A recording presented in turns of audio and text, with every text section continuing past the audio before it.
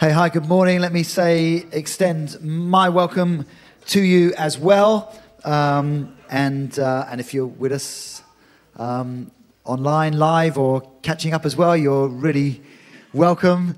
If you're awake, you're welcome. If you're half asleep, you're welcome. We're going to open the Word together and see what Jesus wants to say. Lord, will you help us, please? We don't want to just sing songs and preach sermons. We're expecting this engagement with you, as we heard in that beautiful healing miracle where Jesus takes someone, he sees them, meets them in their need, brings them through, totally, utterly transforms the guy's life. Lord, that's why we come to church, Lord, because we must meet with you. We must have what you have for us. So will you just help us now as we engage with the scriptures and as we respond to you with our worship and with our lives. Amen. Amen. Stuart, are you able to help? Or maybe grab one or two others. I'd love one of these. Actually, I can do this. This will intrigue you, won't it? Can I just put one in front of either aisle there? And could you lock the back doors? No, I'm not locking the doors, don't worry. Just making people very nervous here. It's just an illustration, don't worry. It's not crowd control if you're going to rush me. There we go. I might just put that here, lean on that. Let's put Psalm 24 up on the screen. We've been preaching through Psalm 24 in our 24 days of prayer and fasting so far. And some of us have been trying to memorize it. We'll just read it out together for now. But if you're doing this at home, just keep working on this. It's so good to practice the memorization of Scripture, to commit the Word of God to our hearts. Jesus learned the Scriptures. When Jesus was being tempted in the wilderness, he was able to respond to the tempter, Satan, not out of how he was feeling, but out of the living Word of God that he'd hidden in his heart. You never know when you might need some of these scriptures to draw on, to speak out, to declare in your life. Great, they're all trapped now. There's no escape. Anyone nervous? Misha told me he could hurdle these comfortably. He's still nodding. We're not going to try that. Psalm 24, if you're able to read in English, let's read this together. The earth is the Lord's and everything in it, the world and all who live in it. For he founded it on the seas and established it on the waters. Who may ascend the mountain of the Lord?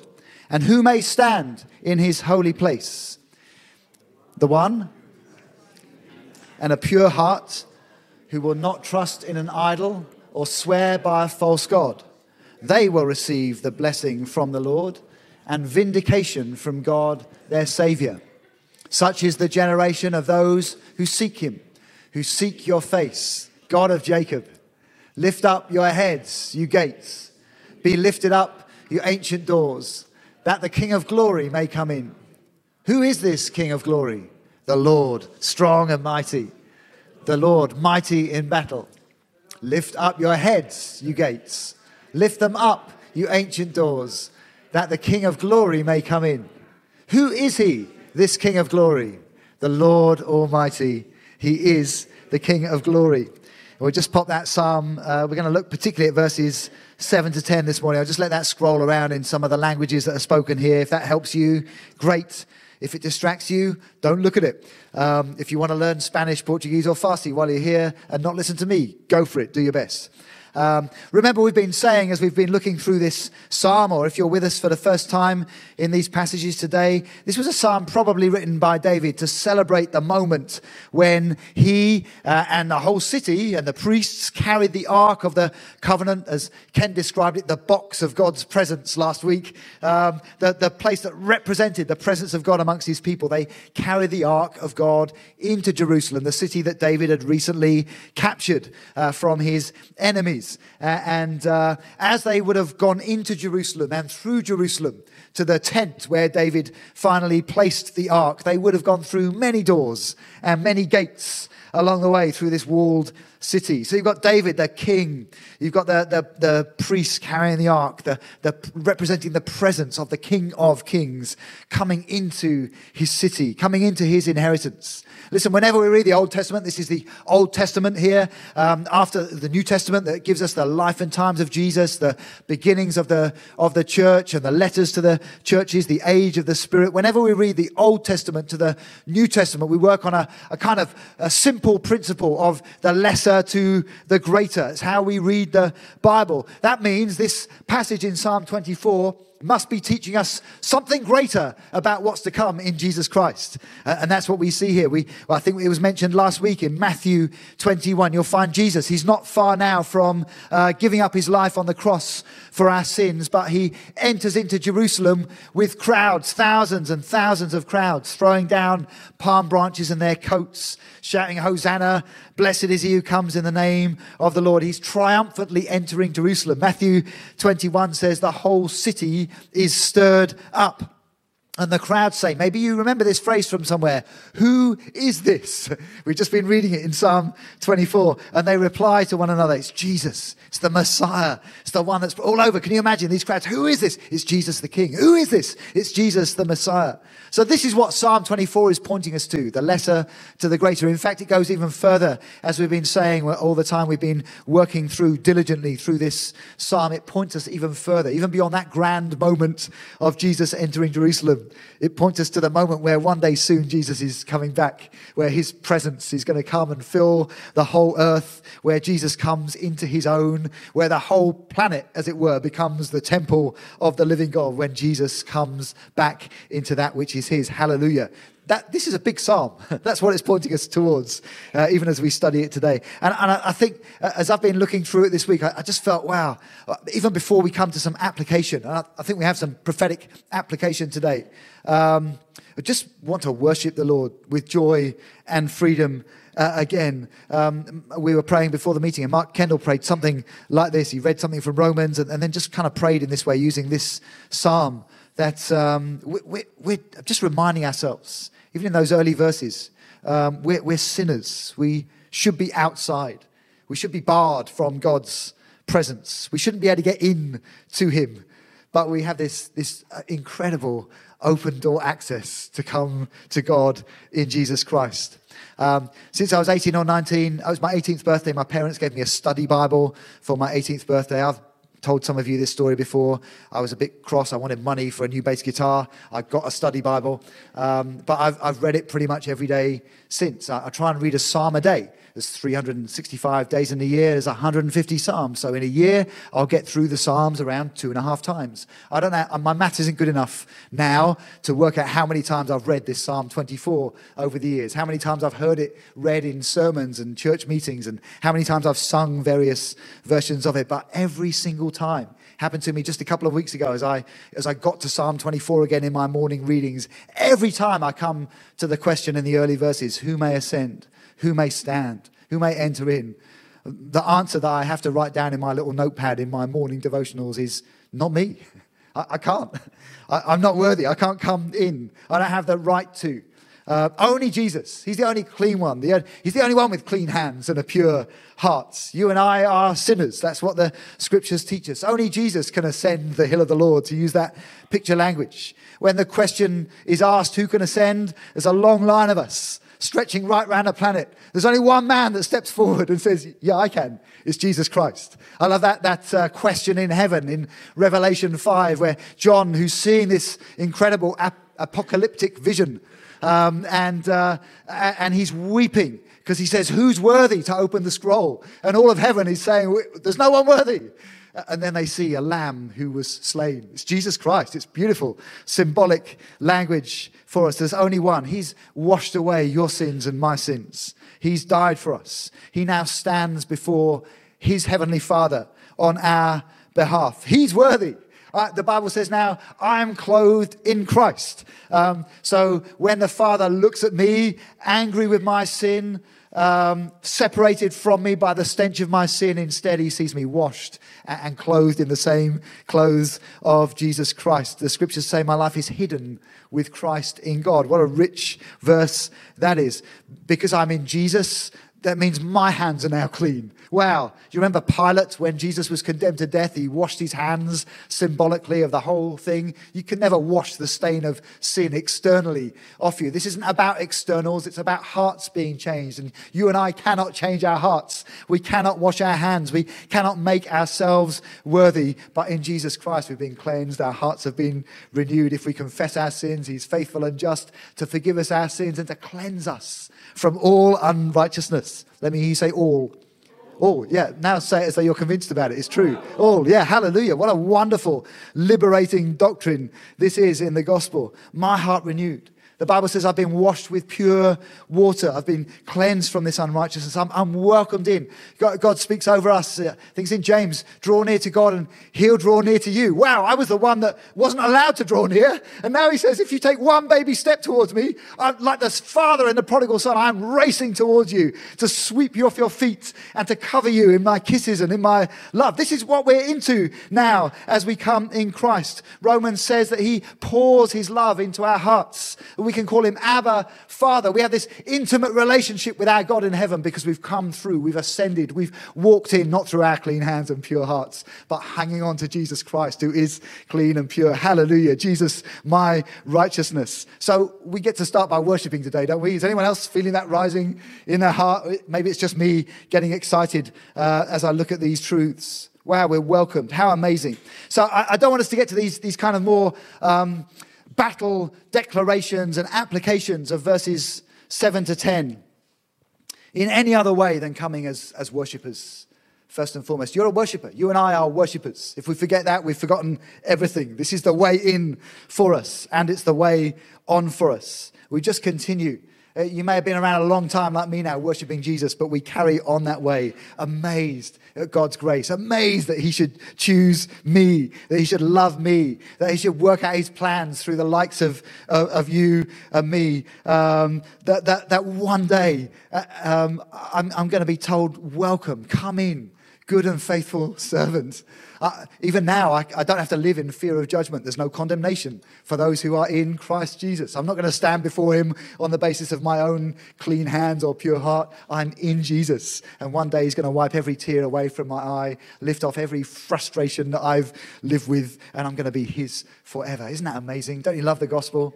I was just looking at these things this morning. I was just singing out loud in my front room with my cup of tea. I'm going to sing now. I stand amazed in the presence, you can sing with me if you want, of Jesus the Nazarene, and wonder how he could love me, and wonder how he could love a sinner condemned unclean. Condemned unclean, how marvelous. Singing, how marvelous, how wonderful, and my song shall ever be. How marvelous, how wonderful is my Saviour's love for me. Lord, will you just keep shaping us as worshippers? Lord, if for some of us, maybe we don't even listen to the rest of this sermon, but we just stay in this place of realizing this is who I am, this is who you are, this is what you're doing. We just love your amazing grace, Lord. Amen. Amen. And wow, look at verses 7 and verse 9. There's repetition here. Lift up your heads. And who is this king? They're mentioned twice when the Bible repeats something. I think it's so people like you and me who are hard of hearing, it's supposed to get our attention. Lift up your heads, you gates. Be lifted up, you ancient doors. I counted at the start of our prayer weeks in this building, 58 doors, sets of doors. I didn't count cupboards. They don't go anywhere. Who wants to go in a cupboard? And I didn't count double doors. I counted as one. It's a doorway. So there's many more doors, but I'm looking at doorways. There are 6 gates I counted around this building. If you use a Bible concordance, there are over 400 references to doors and over 400 to gates in the Bible. Most of them just talk about doors and gates. They literally are what they are. But other times, these mentions of doors and gates, they are symbolic. They point towards something. That's what these doors and gates are here in Psalm 24. We're reminded again, as I said earlier, when David came into Jerusalem, these stronghold cities of the Old Testament with their thick walls and their fortified gates. You can put up the next slide, I think, if you want, the one with the picture of the gates on, Gene. Thank you so much. They're not like our gates here. We've got some good gates down here at the end of our driveway at the Caris Centre, but these were massive gates. Often they had pillars made of stone. They would have cross pieces with brass and iron. Sometimes they would sheet the wood with metal. I think in the summer, Kaz and I went with some of our Iranian friends to the British Museum. That's one of the big Assyrian gates. I love the Assyrian and the Persian and the Babylonian parts of the British Museum, and you can go there for free. Get there quick before we give all this stuff back to the places we took it from. Get there while you can. I love these gates. And city gates were opened. We see it in the scriptures, and we read about it in the history books outside of Bible history. They were open during the day, so citizens of the city could come in and go out and trade and do business. But the gates were also the places in these ancient civilizations where leaders would meet. They'd sit at the gates. The elders would sit there. Decisions were made. Wisdom was imparted. What happens at night? Gates are closed at night. We lock the doors here. We have a little padlock. They're closed at night. We don't want people breaking in that shouldn't be here. It's a safety measure to keep out enemy attacks. You look in Joshua 2, you'll find as Joshua is about to send the spies into the promised land, they go in and they see that at night Jericho is tightly shut up. That's a reference to the gates being closed and the walls not being able to be scaled. In Nehemiah, maybe we'll come back to Nehemiah in a little while, before we pray and respond. Nehemiah is in exile in Babylon, but he hears a report that his home city of Jerusalem, where they've been captured from and exiled from, that the gates are broken down. They've been burned. The walls have been knocked down. That's why, as Nehemiah restores the city, if you read the book of Nehemiah in the Old Testament, there's so much urgency in his intentions to rebuild the gates and the walls. It's safety, security. The truth is, whoever controlled the gates controls the city. I think there's something for us there we'll come to. And in this psalm, we get to speak to the gates. I don't know if you've ever spoken to a gate. Maybe you have. Maybe you haven't. Maybe as you walk in, I love to do it when I walk into Tesco's. Don't you do the Jedi thing every time you walk in Tesco's? I do that, and the doors open in front of me. Is it just me that does that? Okay. Try it next time. It's real fun and not at all strange. I don't know if you speak to gates, but here we're told to speak to gates. Lift up your heads. Be opened up. Of course, this is kind of picture language. The gates of Jerusalem that David's coming to, it's like they're personified. Maybe there was a gate they went through with like a portcullis that goes up. Maybe it was lifted above the level of the wall. So in David, as he's writing this poem and song, maybe to him it looked like the gate was lifting its head as they walked in. I don't know. But we certainly get to declare, you open up because the King of Glory is coming in today. Gates and doors in Scripture are symbolic. Jesus is having his inheritance. Whoever controls the gate controls the city. It was true in the natural and it's true in the spiritual as well. Whoever controls the gates of your life controls the city, controls your life, your heart. And so we're saying open up to the Lord Jesus. On the first Sunday night of the prayer weeks back in the beginning of January, seems like last year, it was only 2-3 weeks ago. We prayed down in the cafe and we prayed into some of these verses. And we were praying about the gates to our homes, the gates to our church, and the gates to the city. My intention had been to kind of open some of that up in preaching this morning. That we say, let the King of Glory come into these areas. I think when we have our 24 hours of prayer that's starting here this coming Friday, we've got a half night of prayer in here and then an opportunity to carry on in prayer through the night and through Saturday.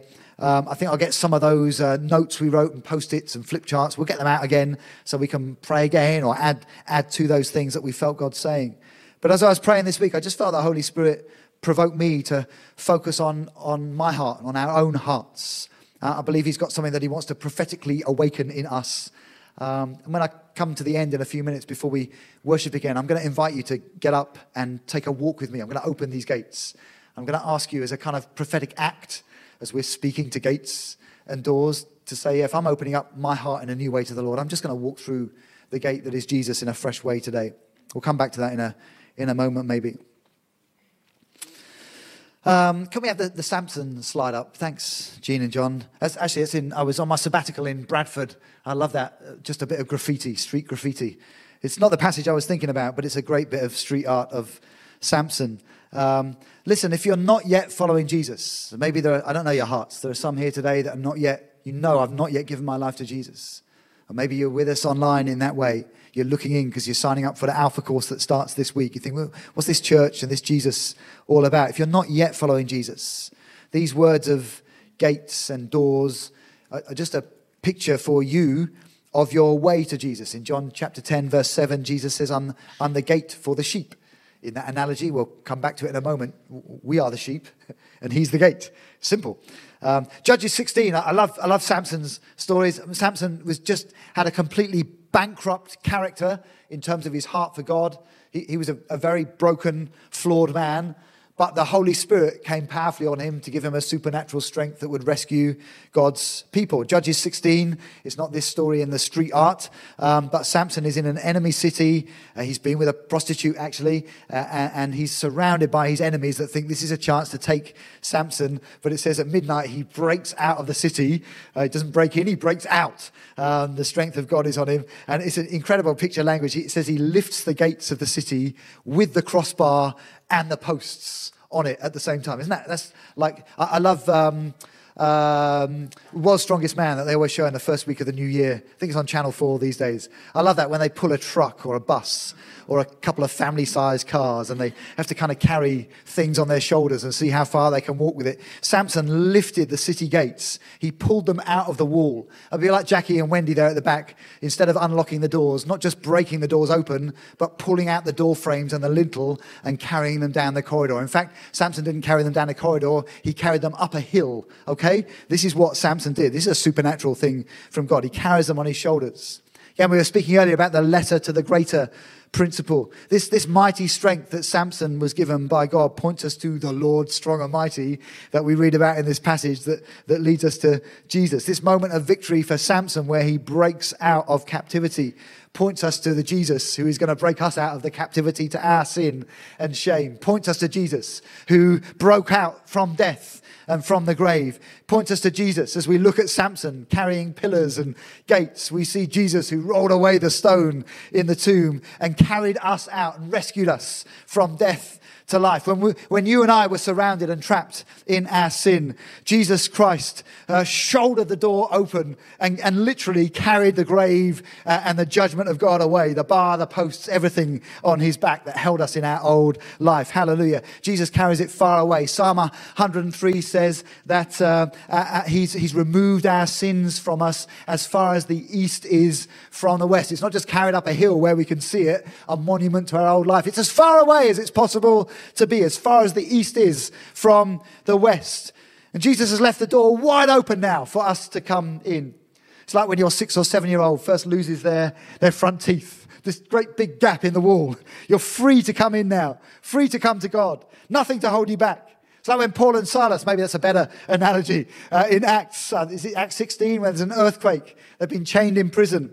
And it says every chain's broken, every door's open, every prisoner is suddenly free because of this supernatural work of God. We are his. We have a way to Jesus because he's utterly destroyed the stronghold of the enemy. He's kicked in every door. He's overcome death and he's opened up the way for us in Jesus. It's just a wonderful truth, isn't it? Anyone else with me on Samson today? Just pop the next slide on with the sheep. The beauty of having a granddaughter now is that I get to take lots of photos of animals while we're out on walks. Now my phone is full of sheep and ducks. We saw this little fella a few weeks back. I don't know if he was trying to get out or inviting us in to play. Who is this king? The King of glory. This is the question. It's a big question. People have been asking, who is this king?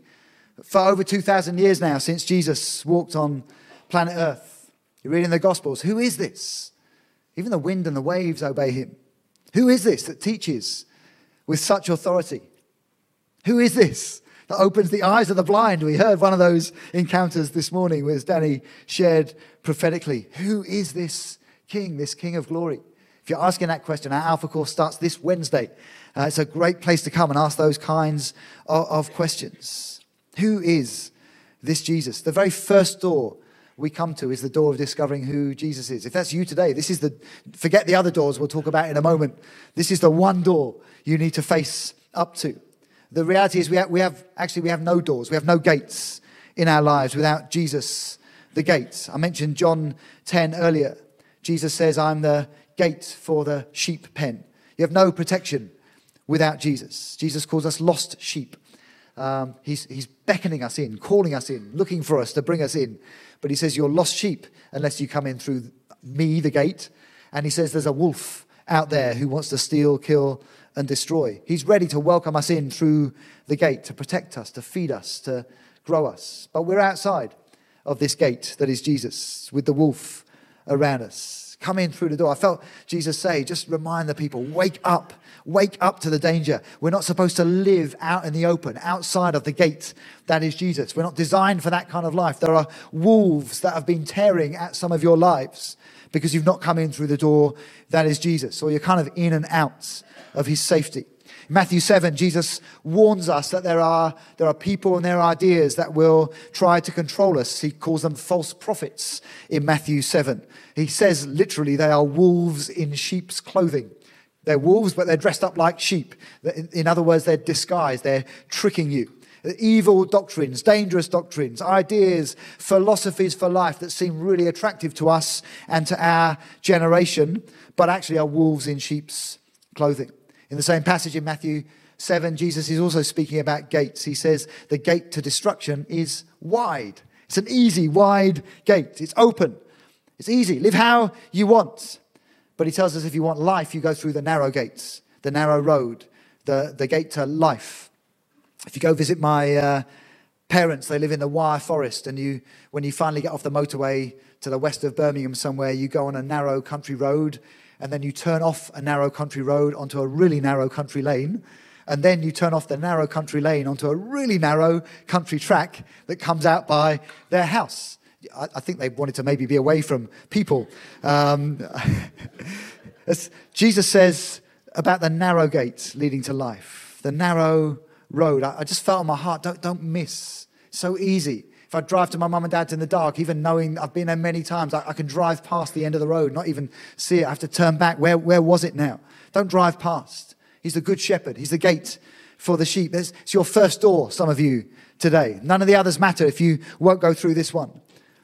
You need to come through the door that is Jesus. You need to give him the keys, all these kind of door pictures and analogies. Let him be established at the gate of your life. None of these pictures of gates make sense unless we make sense of this first one by coming through Jesus, the door, Jesus, the gate. And he is so willing to welcome you. Again, Revelation says he stands at your door and he's knocking. He says if you welcome him, if you open the door, he'll come in and have fellowship with you. I just want to ask you, whether you're in this room or catching up at some time later, do you hear him today? Are you open to him today? This narrow door, have you missed it as you run down the wide avenues of life?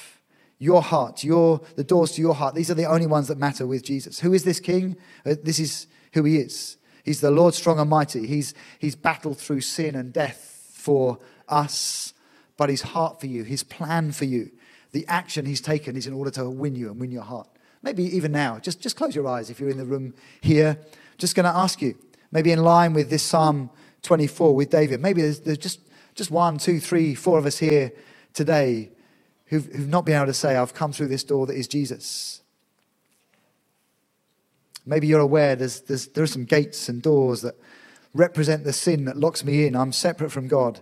Maybe you want to say with David today and with this psalm and with me, open up. I'm coming through. I'm going to come into a new life with Jesus. Maybe you want to be able to say to God, wow, thank you. You've broken off the door that held me out and you've carried it away so I can come in. I'm going to welcome the King of Glory into my life. Just while people have got their eyes closed, if you know I need to follow Jesus for the first time in that way, just wave your hand. If you're thinking in that way, praying in that way, just let me see your hand. Yeah, thank you. Yeah, if there are others, you can wave your hand or just come and see me afterwards. If you're online, please just drop us a line. We'd love to help you. I'm going to invite a number of people to come and walk through these gates. But if you know I must follow Jesus, then I want you to come down to these gates and walk through in a few moments. Just pop the next one up, can you, Jean or John? Thank you for your help this morning. For those of us that are following Jesus, we've just got to face this question, who's the King of Glory? Looking at Jesus, his character, his words, his works, the way he acts. And I have to face up, and so do you if we say we're followers of Jesus. Am I honestly welcoming this Jesus into my life, into my home, into our church? And if I'm not, I'm probably welcoming something else and someone else in. It's not kind of neutral. The problem is, if I'm not actively welcoming Jesus in, I'm leaving the doors of my heart unattended and open. I'm potentially letting the enemy in with all his schemes and his schemers. I want things that flow in and out of my life that are life-giving and bring hope and flourishing. I want stuff that flows in and out that is positive rather than polluting. Let me just ask you about the doors to your heart today. We said earlier, if you control the gates, you control the city. Are we truly inviting this Jesus to stand at the gates of our lives, to receive his wisdom, to take his leadership, to shut out the enemies? Are you understanding what I'm trying to do with these verses today? Do you know, I was thinking about doors. Every door in life is a decision. Even as you walk out of here later, you get to decide, do I turn left to go to the car park, or do I go straight on down through other doors into the cafe? They're simple. Sometimes we don't even think about decisions like that. We have big doors of decision we talk about. Will I go for that job? Is that house move a door that God's opening? What about this relationship? Is that something God wants for me or not? These are big doors in life. But I think my life is often shaped more by the little doors that I don't realize, the ones I'm not attentive to, rather than the big doors. My life and my future is shaped by the doors that I choose to open and the doors that I choose to close. Every door is a decision. It's the little doors that I leave unattended. I give up control for. Let me explain. I was thinking in my own heart, if I walk through a door today that has the word compromise written over it, then there's no doubt that there will be bigger doors of compromise that I walk through in the next weeks and months.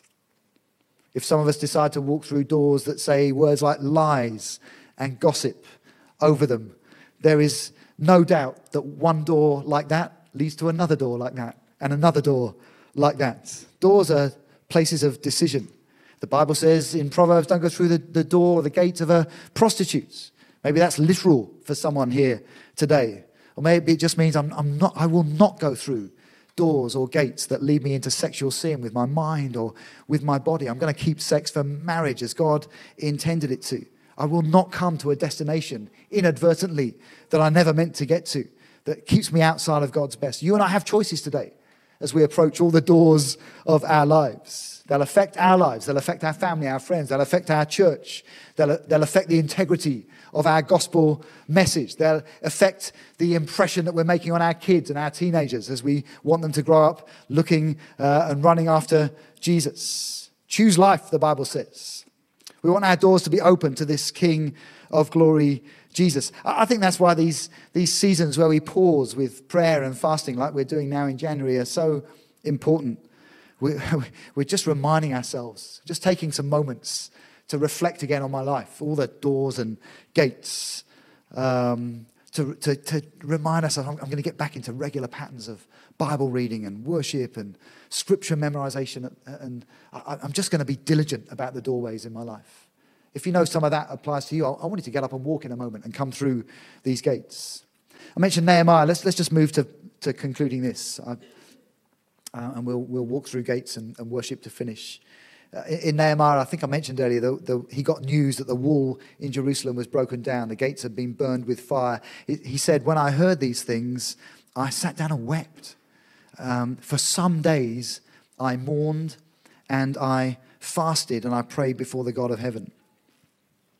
I sat down and wept and mourned and fasted the state of the broken down doors in my life. Proverbs 25:28, a man or a woman without self-control is like a city broken into and left without walls. Wow. Again, I just feel God saying, wake up. This is not neutral, easy jet, easy life, easy church kind of territory. We're in a battle. There is an enemy that wants to storm our gates. Some of us have open gates. Some of us have built no walls up in God. Nehemiah wept and fasted and mourned and prayed. I just felt God saying, why do you tolerate sin so easily? Why are you not mourning and broken over sin and compromise in your life? When Kaz and I were dating, and when I first started driving at age 17, I'd go and see her at her dad's house, and we'd hang out there for the day. And as I was leaving, we'd stand in the open front door, have a little kiss goodbye, and her dad would be in his reclining armchair in the lounge with the lounge door closed. But somehow he would sense what was going on, and he would shout from his lounge chair, "Are we heating the street?" And his other refrain was, "Close the door, you're letting all the flies in." They were the two kind of refrains that we grew up listening to as I stood in the open door of Kazzy's dad's house. Are we letting life dissipate out because of our carelessness with the doors of our heart? Or are we letting the flies in? Are we letting all kinds of rubbish in, sin and compromise? That's what happens when we're careless, when we just don't notice. Some of us are in weakness in our Christian lives. We just left the door open carelessly to our hearts, our homes, to the world and the devil, to every bankrupt idea that wants to come buzzing in around us, get our attention. We're living without self-control. We are the city broken down without walls.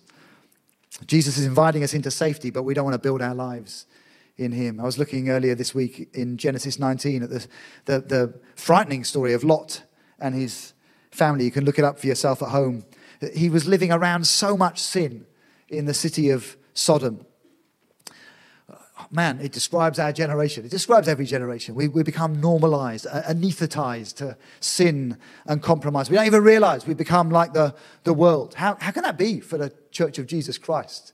We've been singing about his holiness this morning. We're his bride. We're his pure ones. We're his holy, set-apart people. And yet we live with a numbness to the sin around us and the doors that we open. It says in Genesis 19 that when we find Lot, he's sitting at the gates of the city. He's become a leader in Sin City, and yet he was part of the family of God. He was part of God's promise, God's plan A for planet Earth, and yet here he is agreeing with a city full of sin. He wakes up just in time to his situation. I just felt God say, don't sit at the gates of sin and compromise. This psalm gives us a way to see some things, to declare some things, to speak to the gates and the doors of our lives and to welcome the Lord Almighty in. But it starts with a humble awareness. It starts with grieving and mourning and repenting for our sins. How did I come into this drift? Oh God, I welcome you. Please come in. Build up the walls of my life again. Close every door that I've got left open. The first time David tried to bring the ark into Jerusalem, they were careless. And a man died, was struck dead by God, judged by God for the carelessness of their worship. The second time David brought the ark in, he was faithful to everything God had said. I'm just wondering, what does it mean for us to be faithful rather than careless with the gates and the doors of our lives? We've got 1 week left of this prayer and fasting season. Maybe that's just one question you ask yourself. You talk about at home or with your small group. What does it mean for us to be faithful rather than careless with the gates and doors of our lives? I know one thing that it means for me and others like me. If you're a man, start to pray again.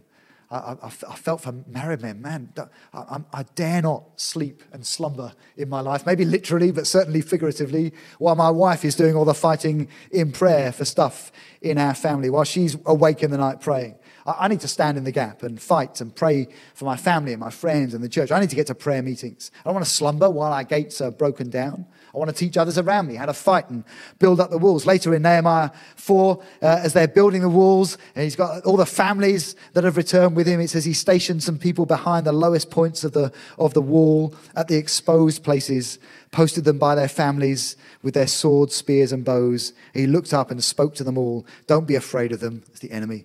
Remember the Lord who's great and awesome, and fight for your families, your sons, your daughters, your wives, your homes. Beloved, we have too many exposed, broken down parts of our walls and gates in our lives.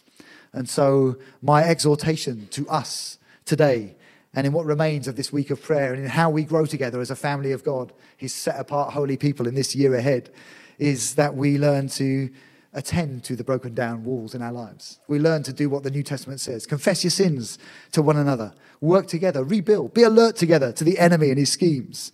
And fight. It means mums and dads, pray for your kids. Cover them. It means men, pray for your wives. It means wives, pray for your husbands. It means friends, pray for one another. If you're a wife who's married to a non-Christian husband, find some friends around you in the church that will say, we're going to fight with you. Other way around as well. Some husbands here married to ladies that aren't Christians. Find some friends here that will stand back to back with you. If you're single, that means having others that will cover you and stand with you and fight with you in prayer and not allow you to be on your own. In our small groups, learning to pray again together. In our prayer meetings, learning to pray in the Spirit. Not saying, we did a series on the Holy Spirit before Christmas, but continuing to use the gift of tongues and fighting in prayer.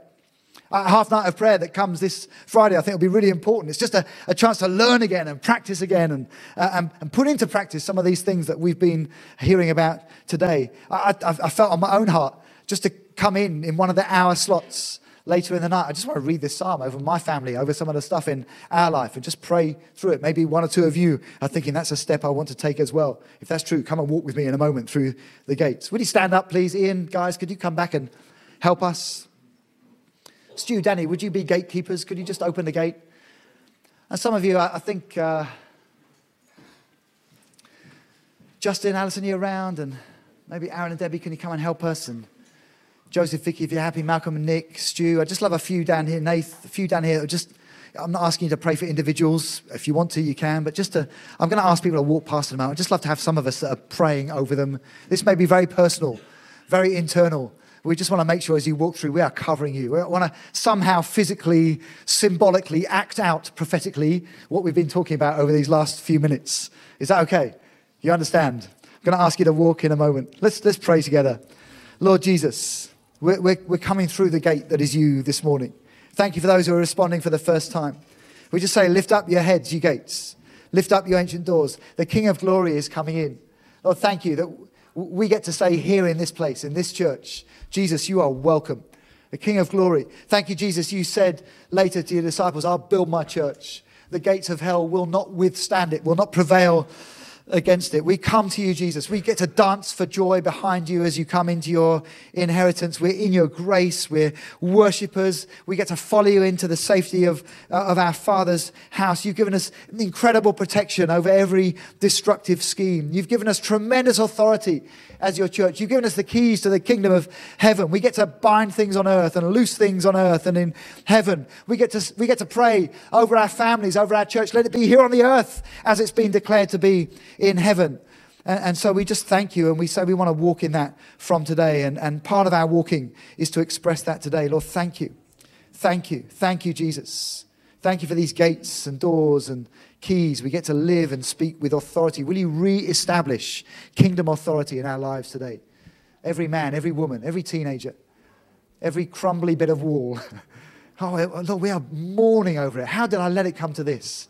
Thank you today. We come to the master builder, Jesus Christ. He joins us together, living stones. We become a place where you dwell by your presence. Thank you. Rebuilder, come, help us today as we walk. Thank you for that psalm that says, you strengthen the bars of our gates. Give us peace within our borders. Oh, Lord, we are very own people. You've done this for no other people, but you've done it for us out of your love for us. Thank you. Thank you, Jesus. So just begin to worship, guys. Go for it. I don't know, there's 100 things I've said this morning. If the Lord's convicted you of sin, doors you need to close, things you want to open, if you know there are areas you need to repent of, just ask you to come through now while the guys here are raising their hands. We'll probably better have a one-way system. Come down this side by Justin. He's here by this gate, by the Justin gate. And you can go out through the Stu gate. And let's just pray. Let's come seriously. Let's come with sober minds. If you know I want the Spirit of the Lord to give me self-control, the fruit of the Spirit, I'm like a city without gates, then walk with me today.